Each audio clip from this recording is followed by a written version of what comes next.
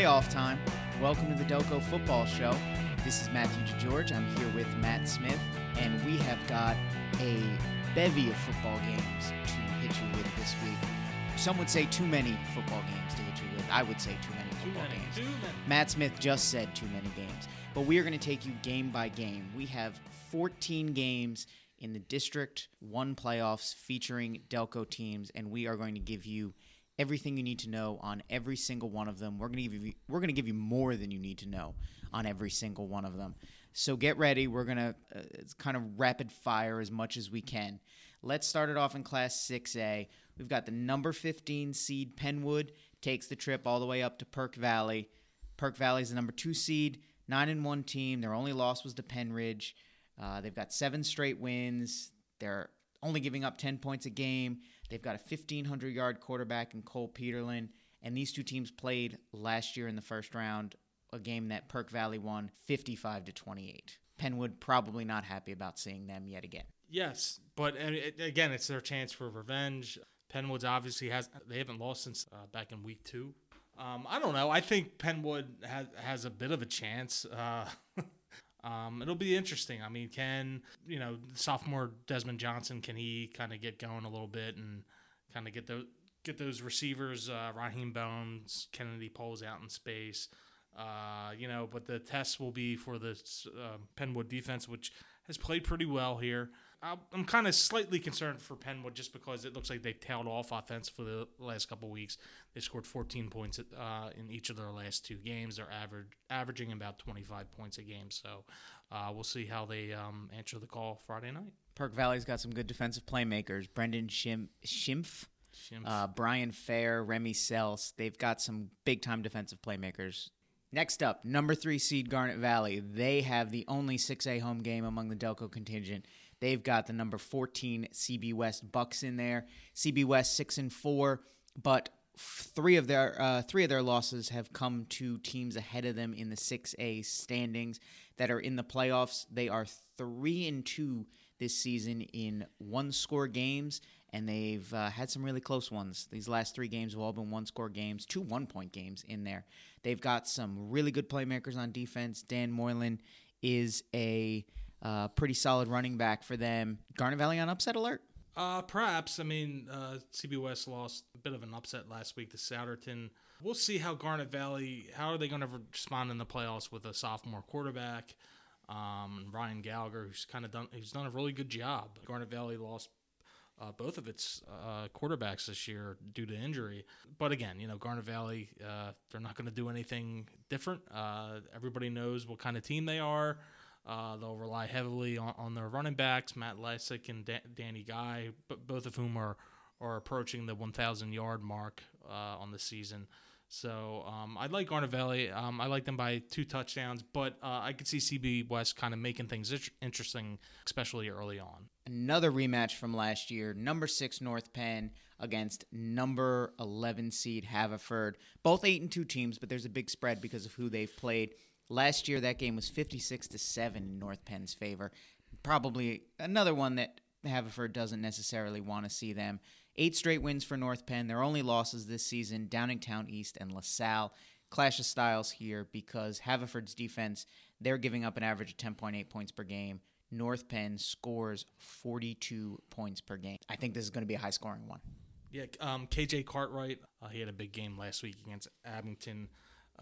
So he will be a concern for that Haverford defense, which, all in all, has played really, really well this year, kind of above expectations. You kind of feel bad. It seems like every time Haverford gets into the playoffs, they just are assigned these Perk Valley, Coatesville, North Penn. Assign these really bad matchups that they can't really match up against some of these teams. I don't think it'll be 56-7. I think Haverford will come out swinging a little bit offensively. Jake Ruane's throwing for 1,600 yards and 20 touchdowns. Jordan Mosley has almost 750 yards and 8 receiving touchdowns. So I think, in other words, I think Haverford's kind of better equipped this year to go up to North Penn. We'll see. I think they'll at least make things competitive for the first couple quarters. 5 out of the last 6 years, Joe Gallagher has gotten that team to the playoffs. They don't have a playoff win to their resume. Let's bounce it to 5A, where all of the Delco teams are. We'll start it out. Number 1 Springfield, undefeated, 10-0 against number 16 Pencrest, 3-7. No Jade McKenzie this week after two unsportsmanlike conduct penalties. I almost said 2 yellow cards, and I got soccer on the brain. They were yellow, and he got 2 of them, and he's not suspended. Don't tell me it's not the same thing. But is that going to matter against Pencrest? 48-7 the last time those teams met? No, it won't matter for Springfield. Obviously, I'm sure like Philip Shovelin will get a lot of the carries, and obviously they'll throw the ball a lot, and kind of I could see the Springfield defense coming up with a couple turnovers here. They lead the county in forced turnovers. They have 30 of them this year. So, yeah, this should be an easy win with or without Jaden McKenzie this week for Springfield. Doesn't help that Chris Mills, Pencrest starting quarterback, left last game injured. Don't know what his status is for this week, but that's not going to help their case. While we're on the subject of intra-league games, number 4 Academy Park hosts number 13 Chi, another sub-500 team that's in the playoffs at 4-5. The last time they played, AP scored a 28-7 win at Chi, held Chi to under 100 yards of total offense that day. I was there. I remember you were there. So take it away, Matt Smith. I don't know. Chichester's had a terrible time scoring the ball this year. Just even gaining positive yardage. It seems like it's been a real difficulty for Chichester all year, just kind of getting those big offensive plays. I've noticed teams have really kind of targeted Rashad Shaw, who is Chichester's kind of explosive all-purpose player. Once defenses take him out of the game, they really don't have any other options.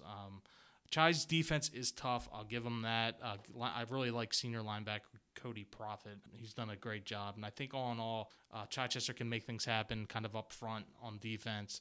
But I think, the combination of Academy Park quarterback Skylar Phillips, Kareem Burton, Nate Holmes, the running backs, are going to be too much for Chichester to handle. Radnor is the number 12 seed. They just ended a 3-game losing streak by beating Pencrest.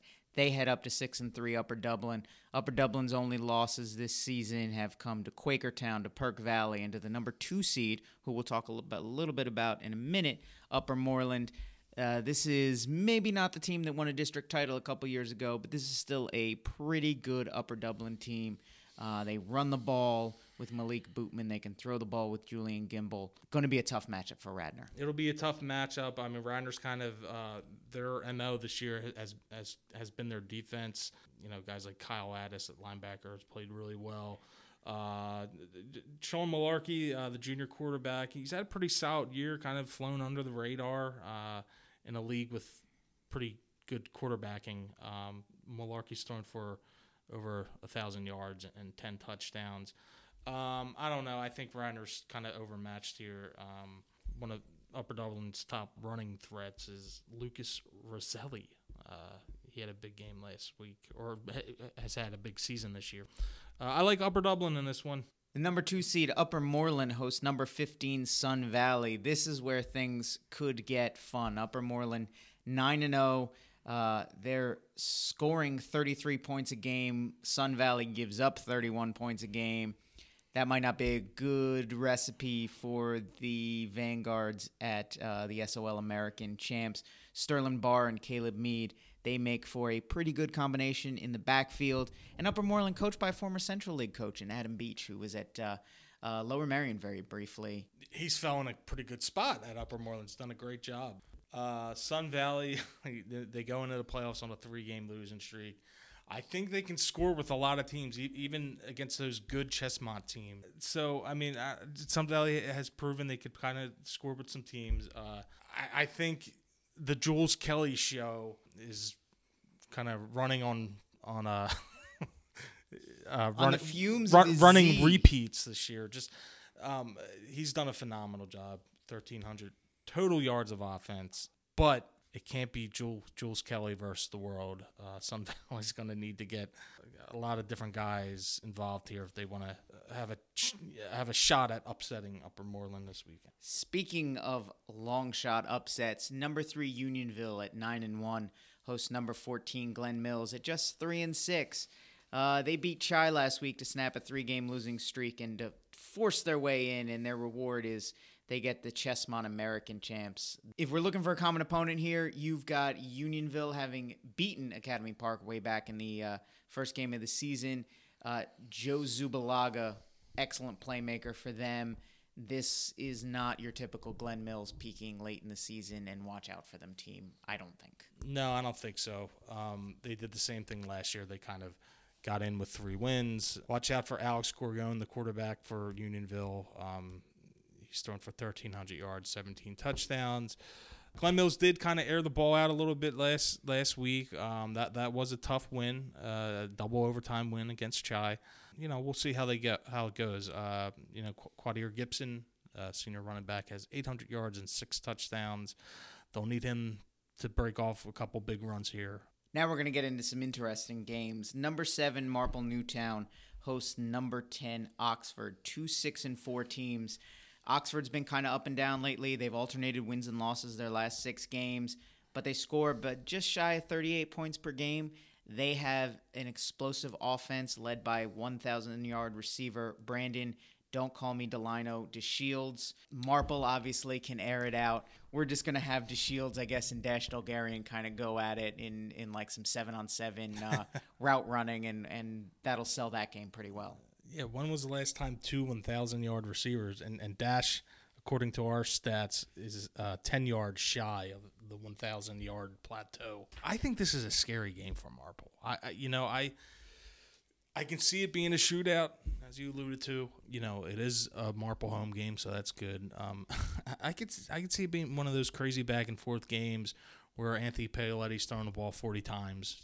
We'll see. It's not a cakewalk for Marple this week. Another intriguing game that I think is coming up. Number 6 Bishop Shanahan hosts number 11 Strathaven. Strathaven's 5-5, but they've been playing a lot better lately. 3-2 in their last 5 games. They're 3-2 away from home, which I find very interesting. Shanahan, on the other hand, 7-3, but you look at the losses, they're all to 6A teams. Downingtown East, Avon Grove, Coatesville. They play a spread offense, so you're going to have the clash of styles here between Strathaven running the ball a lot and Shanahan airing it out a little bit more, but Strathaven seems like they've been mixing things up a little bit and been playing better. Yeah, it seems like Strathaven has done everything right but get kind of the win or get onto a winning streak. 5-5, that's good. That's a solid year for them. They have a lot of guys who can do a lot of damage. Thomas Foster is a receiver defensive back. He's kind of their X factor. Zach Hussein's had 1,000 yards rushing this year. Quarterback Jake Fisher, his first year, he's thrown for 800 yards and 8 touchdowns. So, which is a lot in that. Yeah, offense. That's a lot for. I wish I could say I like them in an upset, but I think Shanahan's kind of battle tested. How do they respond from a 55-13 loss to Coatesville last week? Does that linger this week? I don't know, but I think Strathaven can make things interesting this week. They just need that one win to really kind of turn the program from where it's been the last couple years, where they've really had a tough go at it at times in the Central League since their last district title back in 2010. Mm-hmm. They could really kind of put the program, in the right direction again with a win at Shanahan. That would be a really, really impressive win. I think they can kind of give Shanahan some problems this week. And the next win would be number 300 of Coach Kevin Clancy's storied career. Yes. So that adds a little bit more weight to that. Don't want to wait until next year to get it. Let's get that this year. Jumping down to 4A, the number 4 seed Interboro Bucks will take the long trip up to Pottsgrove. Pottsgrove, 9-1, only lost to Perk Valley. They beat Glen Mills earlier in the season. If we're looking for a common opponent, they kind of blew Glen Mills out, and Interboro just barely beat Glen Mills at home. Razul Faison is the name to remember. 2,432 yards, 36 touchdowns. I'm just going to put this in perspective. Rasul Faison has scored 216 points this year by himself. Inneborough has scored 220. That's pretty good. And this is an Inneborough defense that just gave up 50 to Academy Park, has given up 45 to Penn Charter, and has given up 54 to Newman Goretti. Matt Smith, help me out. Say something nice about Inneborough. It's not a good matchup for Inneborough. Sorry, I don't have many nice things to say. They're tough. You can They're never tough. you can never underestimate Inneborough. I don't think. I mean, so that's something. I think that Russell Fiazon is one of the best players in Southeastern PA. He shattered the Pioneer Athletic Conference record for most touchdowns in a career or in a season rather. He's averaging a touchdown per quarter. Yeah. And if you factor in how many quarters he's played, I'm sure he's way over a touchdown a quarter. That's pretty impressive. We'll see how the Inneborough offense responds. I have a feeling they're going to have to throw the ball more than 10 times. What happens with Kaylee Kuate and Joe Forte and those guys? And how tired do they get defensively? Yeah. Chasing Faison all over the place. On paper, it's a big mismatch. Sorry, Inneborough. We're going to wrap it up with the Class A District 1/2 sub-regional semifinal extravaganza, whatever the heck it's called. Yeah. Delco Christian is the number 1 seed. Jenkintown is the number 2 seed. The winner of this gets to play the District 2 champ, which will be decided between Old Forge and Lackawanna. And thankfully this year that game will be hosted by the District 1 team, so no one has to drive up to Scranton for that. Delco Christian comes in on the back of 2 straight losses. However, they did beat Jenkintown 29-20 way back in week 2, and I'm sure they will recall that Jenkintown brought an end to the Delco Christian season last year. I think Jenkintown's a good match for Delco Christian. I think I was at that game, or maybe I wasn't. I don't know. Delco Christian, if you ever want to see a high school football game, go to a Delco Christian game. Just do it. Salt of the earth football. Thank us later. Just do it. There's worse ways. There are many worse ways to spend a Saturday afternoon. You'll see in Broomall. You'll see a running clinic. Hey, you know what? I'll give credit to Delco Christian. In week 1, I saw them fumble the ball 12 times, and that quarterback for that game, Luke Katowski's playing quarterback for the first time ever. Obviously, they were having miscommunications with the center and the snap, but Luke Katowski has really turned his season around, and obviously Delco Christian's had another solid year. I like Luke Katowski. He's one of those players on a small team that can kind of fit in. Like if he went to another school, he could probably fit in and start somewhere on a team in the Central League or something. He's a good football player. They have Jalen Mitchell, a good running back. I'm picking Delco Christian to win this game just because they're a Delco team. And they do have like you mentioned, revenge on their mind. All right, 14 games. You got an upset pick for me somewhere in here? Penwood over Perkiomen. Oh, that's a big one. I know. I think Penwood's going to shock the district world this week. Did you read their game against Chester last week? Yes, I did. Okay. I got an Now, wait a minute. Just because I say it on the podcast doesn't mean okay. I'm going to pick them in the nutpaper. That is a good caveat. I will go by that caveat. Because I've reserved the right to change my mind. That is true. Because my upset watch, I'm going with Pencrest. No, I'm just kidding. I am going with Oxford over Marple. I think that's an interesting game. Yeah. Marple is a little beat up. They've had a tough run into the season. Oxford, you don't know. They've played well against. I think in the Chestmont, there's a clear delineation between the good teams and the bad teams.